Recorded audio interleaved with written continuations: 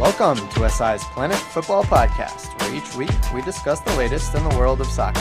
I am SI.com soccer editor Avi Creditor, joined today by SI.com's Brian Strauss and SI.com's Levu Bird. Grant Wall is on a well-deserved vacation after 6 weeks in Canada, which I think with the exchange rate is actually like 3 months.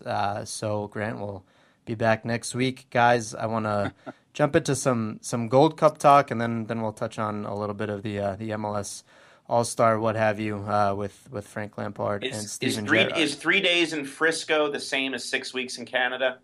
I got to check the latest. I want you to check with HR on that. The latest conversion rate. Thank you.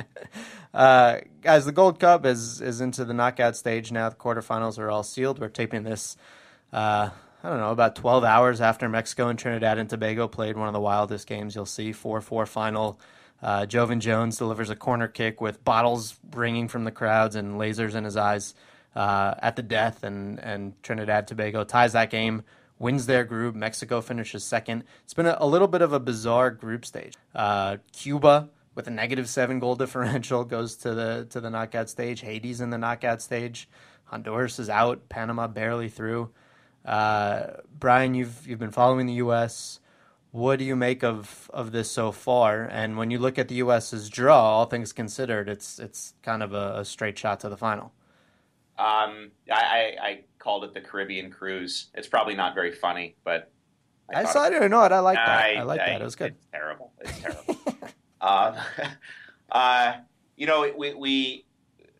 When you follow, you're with the national team, and so it's just one of those deals where you're kind of focused on what the U.S. is doing and all the ins and outs with how Jurgen's bringing the team through the group.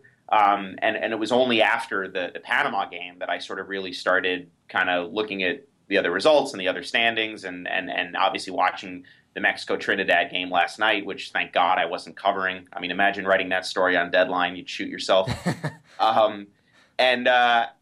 And it puts the U.S. Quote unquote struggles in a bit of perspective, doesn't it? Compared to Mexico, compared to Panama, Costa Rica, Central American teams went winless in the group stage. That's like almost impossible to do. Yeah, it's outrageous. And it's baffling. 5 of them, right? And none of them won a game. Several of them tying each other. And so all the things that Jurgen and the players said to us during the course of the group stage, there turned out to be a lot of truth to that. It wasn't lip service. They certainly weren't making excuses. They all acknowledged they could play better. They all acknowledged that, rhythm, with the ball, especially finding the right combinations, finding the right cover. It just wasn't there yet. But when you look at how these group games go, to a man, they said they're tough, they're gritty, these teams grind against you.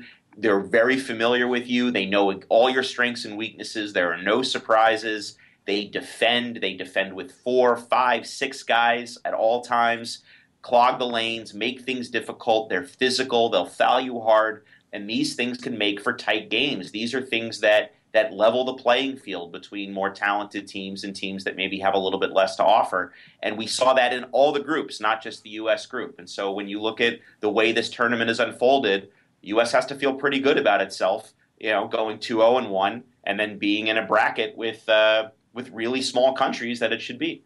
Yeah, for sure. And I mean, look, Jamaica's played well, so I think that could be an interesting semifinal if they both advance. But then you look at the other side of the bracket, and it's Mexico against Costa Rica in the quarterfinals, which I think we all would have thought would have been a semifinal matchup. And then Panama's on that side too, and Panama was in the final last time. And like you said, the familiarity between these teams, they're not a pushover, even though they haven't really played all that well. I mean, they know what it takes to beat these teams. I think Trinidad and Tobago coach Stephen Hart last night kind of echoed what a lot of the U.S. players said about Mexico after they won in Azteca, that like the mystique is gone. They know they can play with Mexico. They know they can take it to them and be on the same playing field with them. So it'll be interesting to see what happens. Levu, just touching on that, the familiarity and the struggles, relatively anyway, that the USA and Mexico have had. It hasn't been the cakewalk that I think maybe fans of both teams would have expected. Yeah, certainly. I mean, I'm a guy who likes to think tactically, and so I was looking at Mexico the first two games playing that 4-4-2, and then the last game Miguel Herrera comes out in that 5-3-2 we're used to seeing in the World Cup, and I'm thinking, oh, maybe this will have some sort of positive effect. Mexico goes up 2-0 and ends up drawing that wild game, and to a certain extent, I think, and I don't know how much this marginalizes what I do, but to a certain extent, within confederations, tactical considerations sometimes just go out the window. I mean, when you're playing against, like Brian said, when you're playing against teams that know you so intimately, and against teams that what you're gonna get from them, and they know what they're gonna get from you. I mean, there's no surprises. There's no lack of familiarity, and it's really, if you look at across the confederations, it's like this everywhere. I mean, we get results like Peru doing so well at Copa America, Venezuela last time at Copa America, and Venezuela beating Colombia, and Colombia getting third place in the group this time. You look over in the European qualifiers for the Euro in next year, and you've got Slovakia is ahead of Spain and Ukraine in that group, and you get Germany with their early struggles in their group, and then you have my personal favorite group where Romania is on top, and Greece is at the bottom. It's kind of there's some weird stuff that goes on when you get teams that play each other within confederations. That, I mean, again, Iceland on top of the group ahead of the Czech Republic and the Netherlands. It's just, when you play within confederations, a lot of the normal considerations of head-to-head matchups and tactical matchups and managerial battles, to a certain extent, it kind of goes out the window, and you're just thinking, all right, it's going to be a passionate affair most of the time. It's going to be a lot of tackles flying, especially in CONCACAF, some interesting refereeing, and you kind of just have to come ahead in that battle of attrition. And I think the changes that Klinsmann has made to the roster, coming into the knockout stage, bringing in guys like DeMarcus Beasley and Joe Corona, who have real experience in the real trenches of CONCACAF play, I think will help moving forward. Yeah, let's keep touching on those changes. Brian, Jozy Altidore was a guy who was part of those. He's out for the knockout stage. Did that surprise you at all? I mean, Klinsmann really hasn't shown that he doesn't give preferential treatment to the so-called stars, right? Obviously, we know that. But was it surprising to you to see Jozy not make it into the knockout stage? It certainly would have been if you'd listened to Jurgen. He sort of kept saying that Jozy would get to where he needed to be, that Jozy had a future to play in the tournament, that there were goals there for Jozy to be had later in the Gold Cup. And so, you sort of hang on. Well, if you hang on Jurgen's positivity and I don't know, grandstanding a bit, yeah, it's a surprise. But when you watched him play, he clearly wasn't right. He clearly wasn't himself. He was involved in the first goal against Honduras. He took that shot that Dempsey was able to convert on the rebound, but otherwise just didn't have an impact. Clearly isn't at full speed, and then when he did not start the final game against Panama, I think that was the writing on the wall right there. So no, not a surprise. Obviously Morales and Garza also on their way out. I think Jurgen deserves some credit for the way he's managed these three games. He's made changes during each. Now, maybe he didn't get it exactly right at the whistle, but he's made changes during each game that have helped the team. The first one, Brad Evans coming in for Timmy Chandler, a much more sound, positionally savvy defender who really helped the U.S. kind of hold on there at the end as Honduras was putting on all that pressure. Against Haiti, Giassi Zardes changes the game, comes in for Jozy Altidore at halftime, opens things up, stretches Haiti out a bit, and helps set up Dempsey's goal. And then against Panama, Yedlin came in for Morales and sort of performed the same function, spread things out a little bit. And then when you had Bedoya on the other side, finally back on the field, taking guys on, opening things up, being there as an outlet for Michael Bradley. I think he's a really talented player. I think the U.S. is better with him on the field. So in each of those games, Jurgen flipped a switch or made a change that I think helped his team sort of close the game out. One thing I want to ask you about, Brian, that I found really interesting, and maybe it's just my sense of the rhythm, but because of if if Klinsmann had waited until the last game when the group was secure to make a bunch of changes, then you're looking at a week layoff for those guys who are supposedly starters, the number one team between the second game of the group and then the quarterfinal. Did you get a sense that after the first game, that he was planning on, changing the entire back line for the second game and really, I guess, trying something new before putting out, the first choice group again for the last game? I forgot to mention, by the way, obviously putting Dempsey on against Panama was also a good choice. Clearly, without Dempsey, the U.S. may be on its way home. Sure, obviously the team MVP so far. Livio, I think a big part of that, just from listening to him talk and some of the guys talk, was just the compressed schedule and just a game every 3 days. And Michael Bradley, obviously, who's a cyborg, was able to go all 3 games. But I think the other guys, especially considering the heat and the travel, he wanted to get a look at everybody, and having only 2 days off in between gave him an excuse to do that. So that was my thinking on reshuffling the back line, was just to give him a chance to get a look at different guys, and avoided wasting or tiring out the guys he wanted to carry in through the group stage. I didn't look at it any more than that. Yeah, I think Bedoya personally is a key guy to watch going forward. Now that he's back on the field, I thought he was very good against Panama. And when you start looking at some combinations between him and Bradley and Dempsey in that midfield, I think that's kind of where the U.S. is going to really. He gives you a good balance. Guys like Zusi and Morales, they're okay with the ball, but they're not exactly the sort of players that are going to stretch a team out, especially a team that's playing with 4 defensive midfielders and is playing low. You got to find ways to stretch that team and force those defenders to make decisions. And I don't know that Morales or Zusi are those players. And then you've got guys like Yedlin and Zardes who are daring and gifted, but may not be the guy who is an outlet, who helps you move the ball, who helps you establish a bit of rhythm, who helps you sort of calm things down and change the pace. Bedoya is somewhere in the middle of that. Bedoya can run at someone. Bedoya's got a bit of athleticism, but he's also a guy who can defend. He's also a guy who can possess. And so I think he's a hybrid of those guys.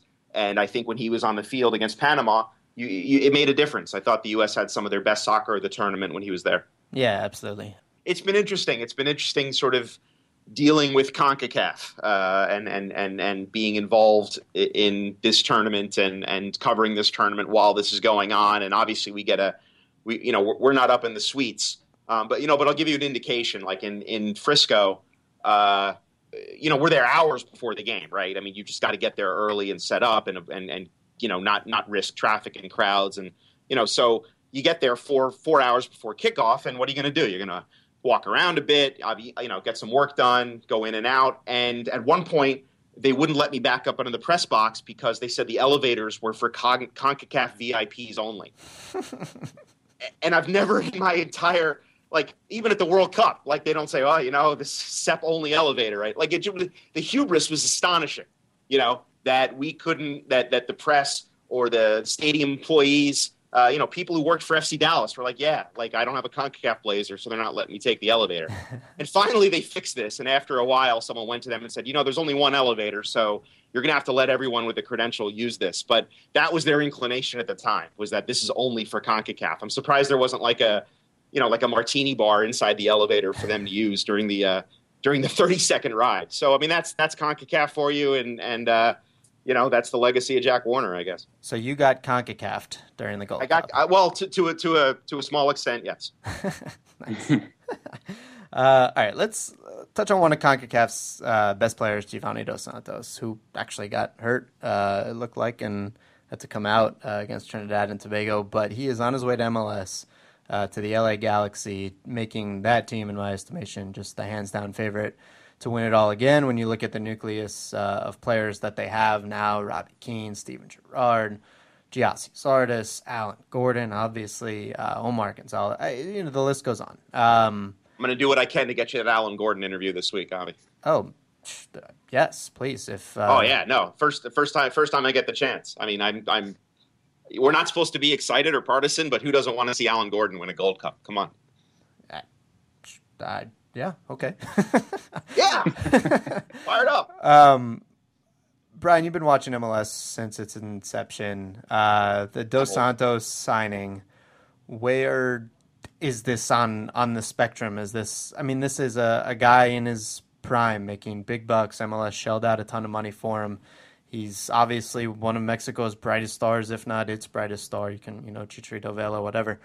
Where does this rank up for you? Yeah, that's a really good question. I'm going to try to say this the right way.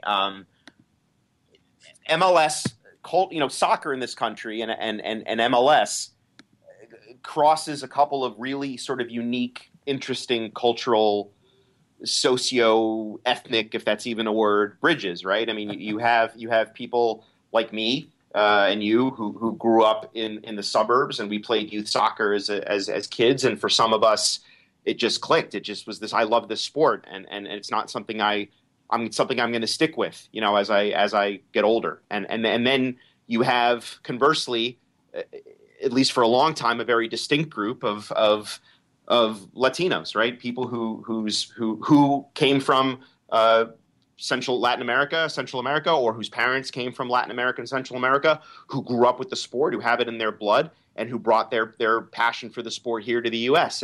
And at least when I grew up, you didn't, these two groups didn't mix much, and that's unfortunate, but kind of that's the way it did.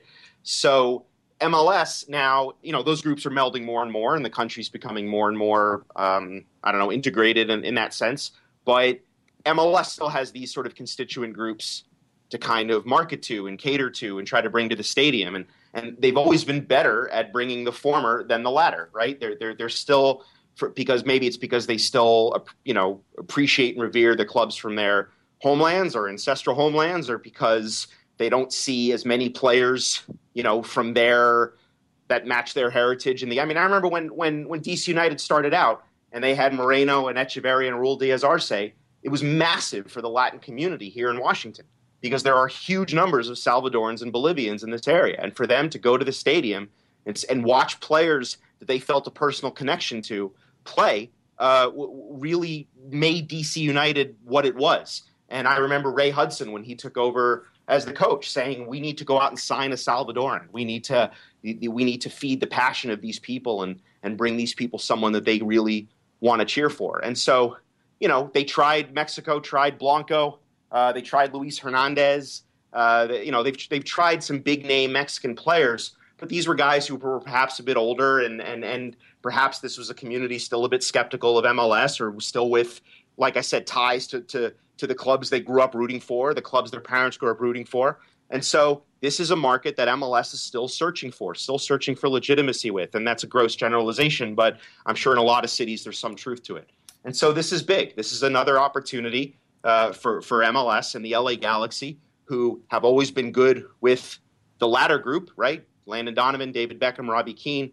They haven't really seized and taken the imagination of a good chunk of the Latino fan base. That's what Chivas USA was all about. Chivas USA was designed to connect with that fan base, and of course it failed spectacularly. And now Gio Dos Santos is another effort. So a long-winded kind of explanation of why I find this so fascinating. And, when you look at the history of MLS, perhaps what's at stake here in terms of tapping into a market of really, really passionate soccer fans who MLS would like to build a connection between them and their clubs. And on the field, Dos Santos, presuming he is healthy, is an incredible talent, and he's a guy. He's 26. He's right in the heart of the prime of his career. You look at the CONCACAF Champions League too. I mean, this sends a message to Mexican teams. Like this is one of Mexico's brightest stars playing for an MLS team, and if we get down to a Galaxy Tigres final, that could be the best potential matchup of teams in these two leagues ever. And obviously that's way down the line and getting ahead of ourselves, but I think it's a real statement. And say whatever you want about how the rules were bent and this and that. I mean, every team in the league has the opportunity to do what the Galaxy did. They all don't have AEG's money. But you know, some of them do, and they still choose not to do it. exactly. I mean, I have no problem at all with MLS allowing clubs to spend more money. None. And the Galaxy choose to do it, and they have in a coach. They have Bruce Arena, who, I haven't seen many sort of people wringing their hands over, oh God, how does Dos Santos fit in with the Galaxy? Where will he play? Can Dos Santos and Gerard coexist in the same mid? You have this Gerard Lampard conversation all over again. I think at this point everybody thinks Bruce knows what he's doing, and we'll get this right. And we've seen this over and over again where Bruce tinkers and bides his time and lets his team work through some kinks.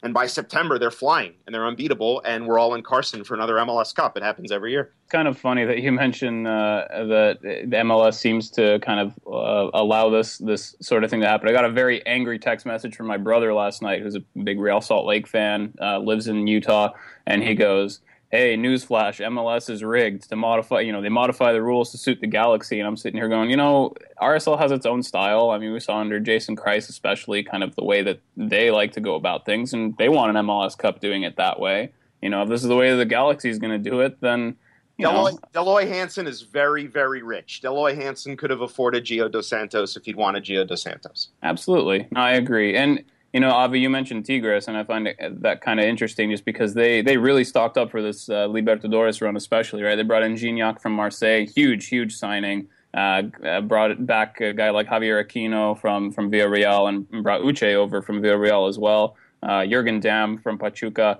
It's just kind of an interesting parallel. And I think if they do end up meeting in the CONCACAF Champions League final, that would be, like you say, what a story, right? I mean, you got two teams that have really, stocked up. They've really been trying to do this for a while. And man, just imagine a frontline pairing of Robbie Keane and Giovanni Dos Santos. I'm just, man. Have the Galaxy, forgive me, have the Galaxy sort of been upfront publicly about their desire to win the CCL and their desire to make their mark in the CCL and to use the CCL as an avenue to grow their club and the league?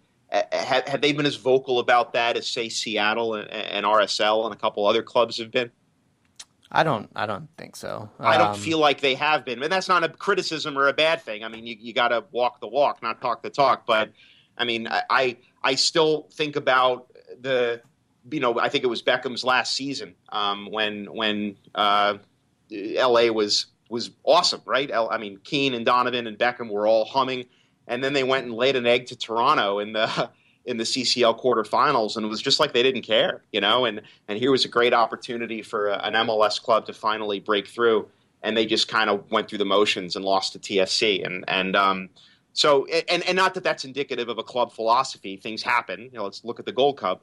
But I wonder if that's part of their master plan, that they really think it's critical to win this competition, both for competitive reasons and for marketing reasons, or if signing Gio Dos Santos is more about A, winning MLS Cups, and B, tapping into, what I so uneloquently described as sort of that second half of a potential MLS fan base that hasn't been reached as successfully as others. Well, it's also too about kind of just extending the legacy and the dynasty. I mean, Robbie Keane he's not past it by any stretch, but he's not getting younger. And now you bring in a guy at 26. I believe the LA Times reported he's on a 4.5-year deal. If that's the case or not, I mean that takes him through his prime, and that brings you to the next era, right? The next generation. And between him and Zardes and Gonzalez and Delacorte, they've got a young nucleus to pair with the older guys like Gerrard and Keane. So it's fascinating what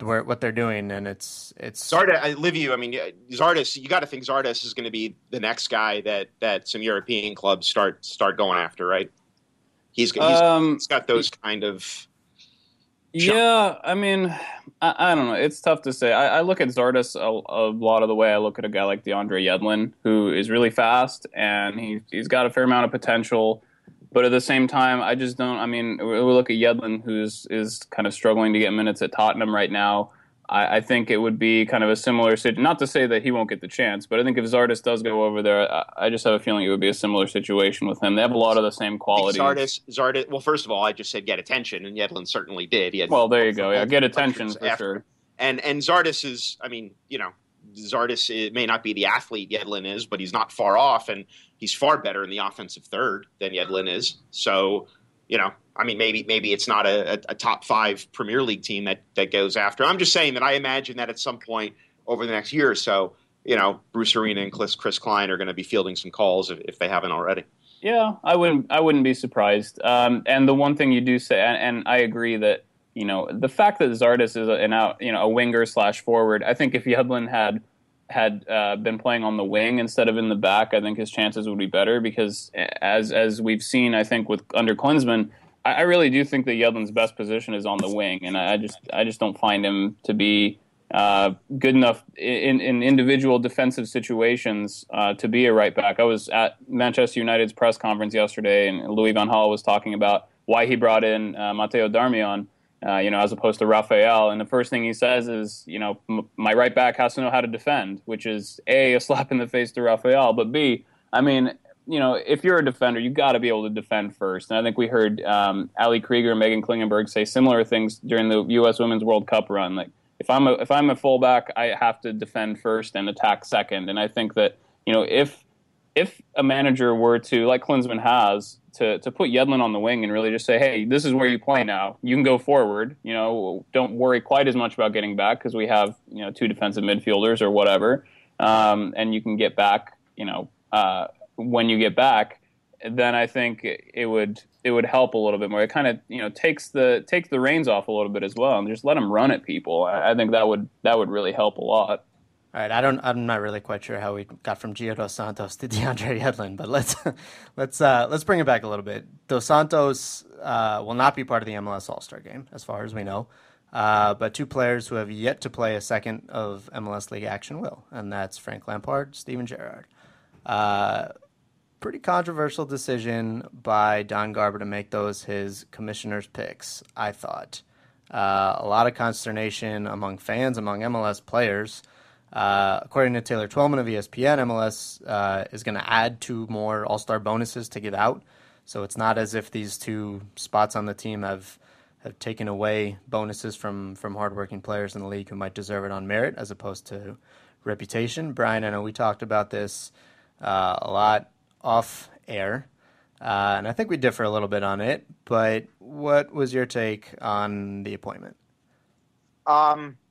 I was mostly amused just by how worked up people got over, 2 of 22 players that are going to play in an exhibition game. People really got fired up, and if they got fired up because they were concerned about, 2, what's the word I'm looking for?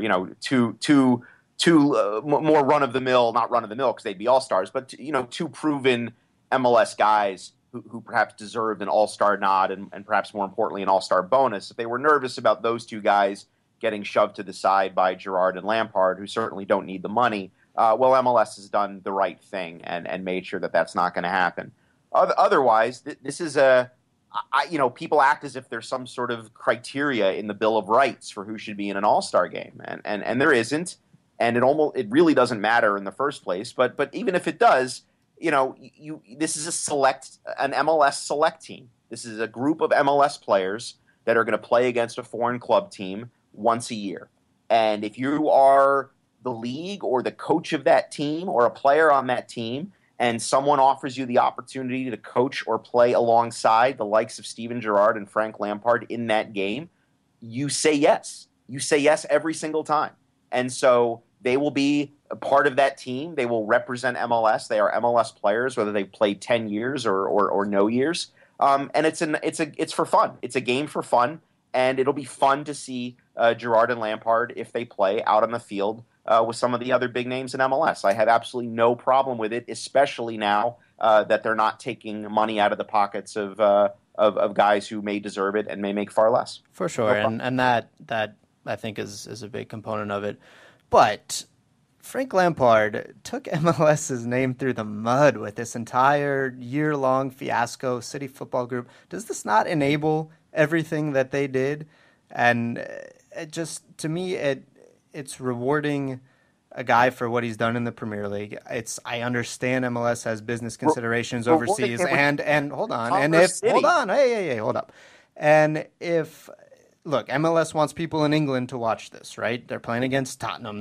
Lampard and Gerrard are going to get a lot more headlines in the Daily Mail and the Telegraph and the Independent and everywhere else than, say, Perry Kitchen and Kyle Beckerman. Like that is a given. That said, it kind of also undermines the whole process of what it means to be an all-star. And I guess this is where we differ a little bit. When we look back at players' careers, we use all-star games and appearances as one of the ways as we kind of define them, right? Landon Donovan, 15-time all-star, whatever it was. What in God's name have Gerrard and Lampard done to become one-time MLS all-stars before they play a single minute? But that's a relic of that's a baseball relic that comes from the same place. Basketball as naming listing the home team second. That's baseball. And all-star games over the past 15, 20 years in all sports in this country have evolved far beyond what they were 40, 50 years ago when they were a true testament to a player's performance that season. In most other leagues, the dunk contest is bigger, or they have some kind of contrived competitive element like they do in baseball, which I think is crazy, where the winning all-star team gets to host that league's champion. I agree with you on that. Of the World Series. In hockey and football, they're all wearing neon orange and having Michael Irvin pick the team on an ESPN special 2 days before the game. They've all devolved into circuses. And so, if you're, not you personally, but someone who uses all-star game appearances when we know players back out because of injury or because we know fan voting is often crazy or for all the other reasons that all-star games aren't technically representative of the performances of that year, don't use all-star game appearances to judge a player. That's my answer. Don't do it.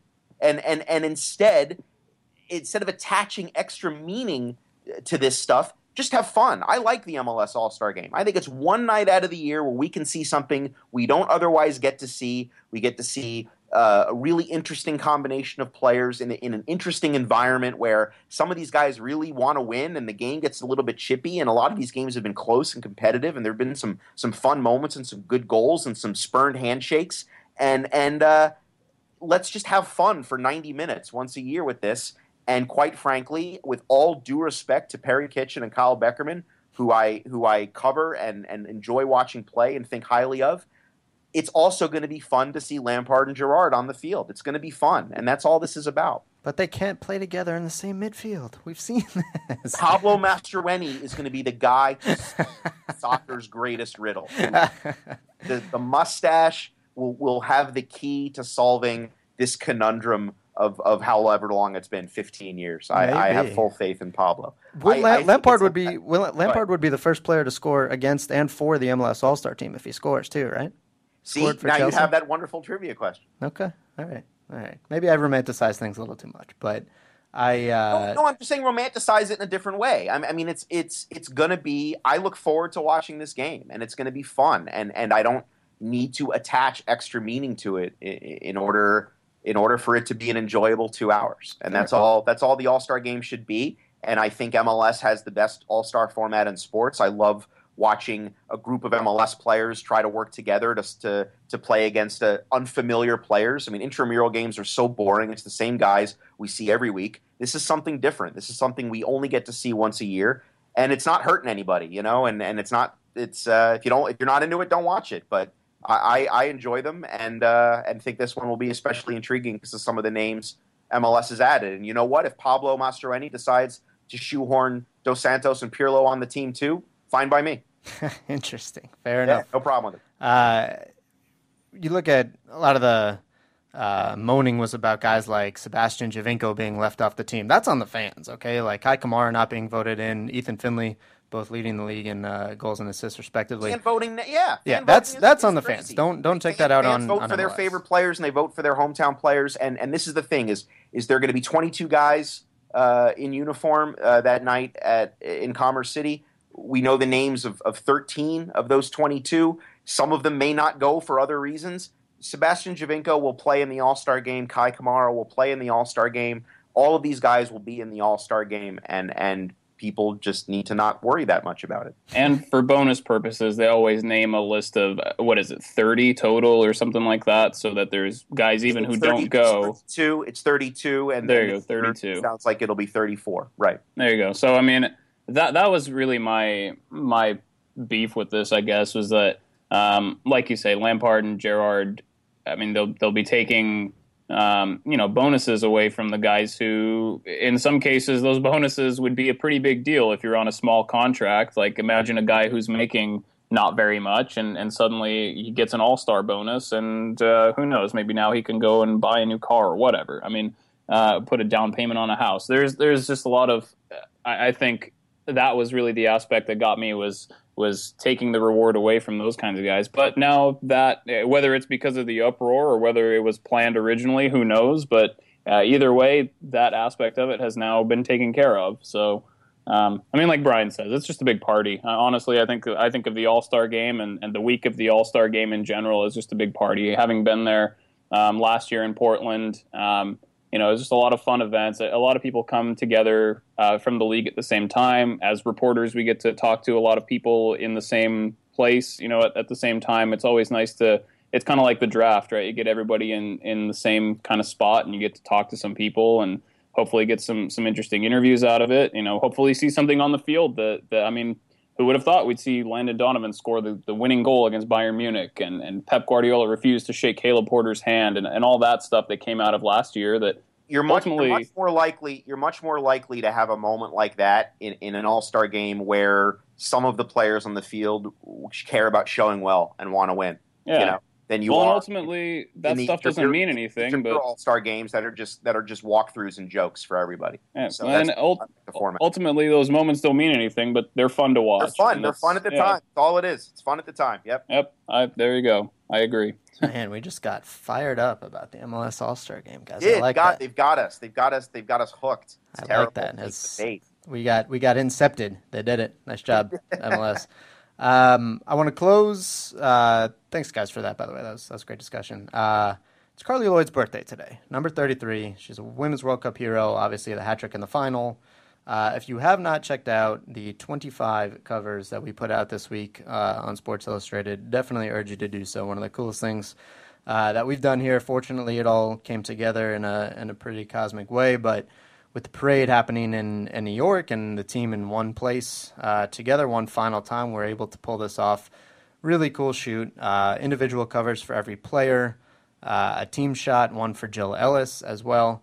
Very cool tribute to a team that actually won the ESPY, I believe, last night for best team. Well, that's the biggest honor of all, isn't it? No, I'm going to say the World Cup trophy is probably the... Oh, okay. All right. ESPYs are so dumb. Wow. You're make some enemies today. Anyway, so check out those covers. You could definitely buy them online if you go to Planet Football. There are ways to do that and keep them as collector's items, or just peruse them in our gallery online because they're really cool to look at. Look at the outtakes on Instagram. Those are fun. Yeah, Megan Rapinoe won that photo shoot by far with just bouncing the trophy on her head. That shot was amazing. We actually have a story online as well for why that didn't end up being the cover. I think everyone here wanted that to be her cover, but just spatial-wise and for other considerations, it didn't make it. It shows you how much this thing resonated with people, because normally in our world, if we couldn't put the final, the story, the news on the cover, because that was the dark week after the Where Are They Now issue.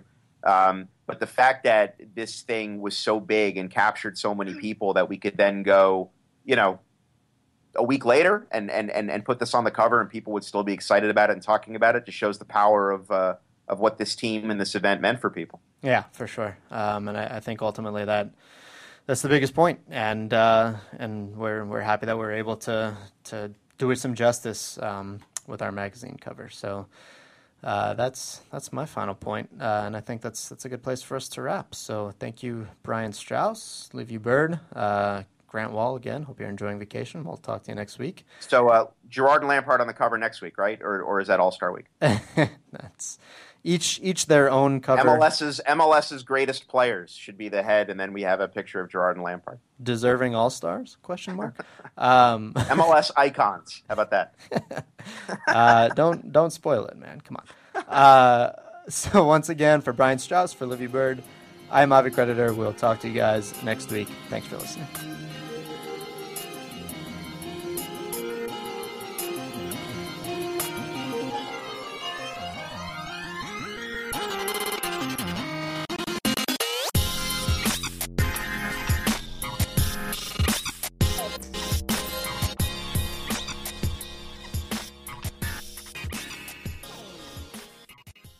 Do you know about the Locked On Podcast Network, the #1 daily sports podcast network?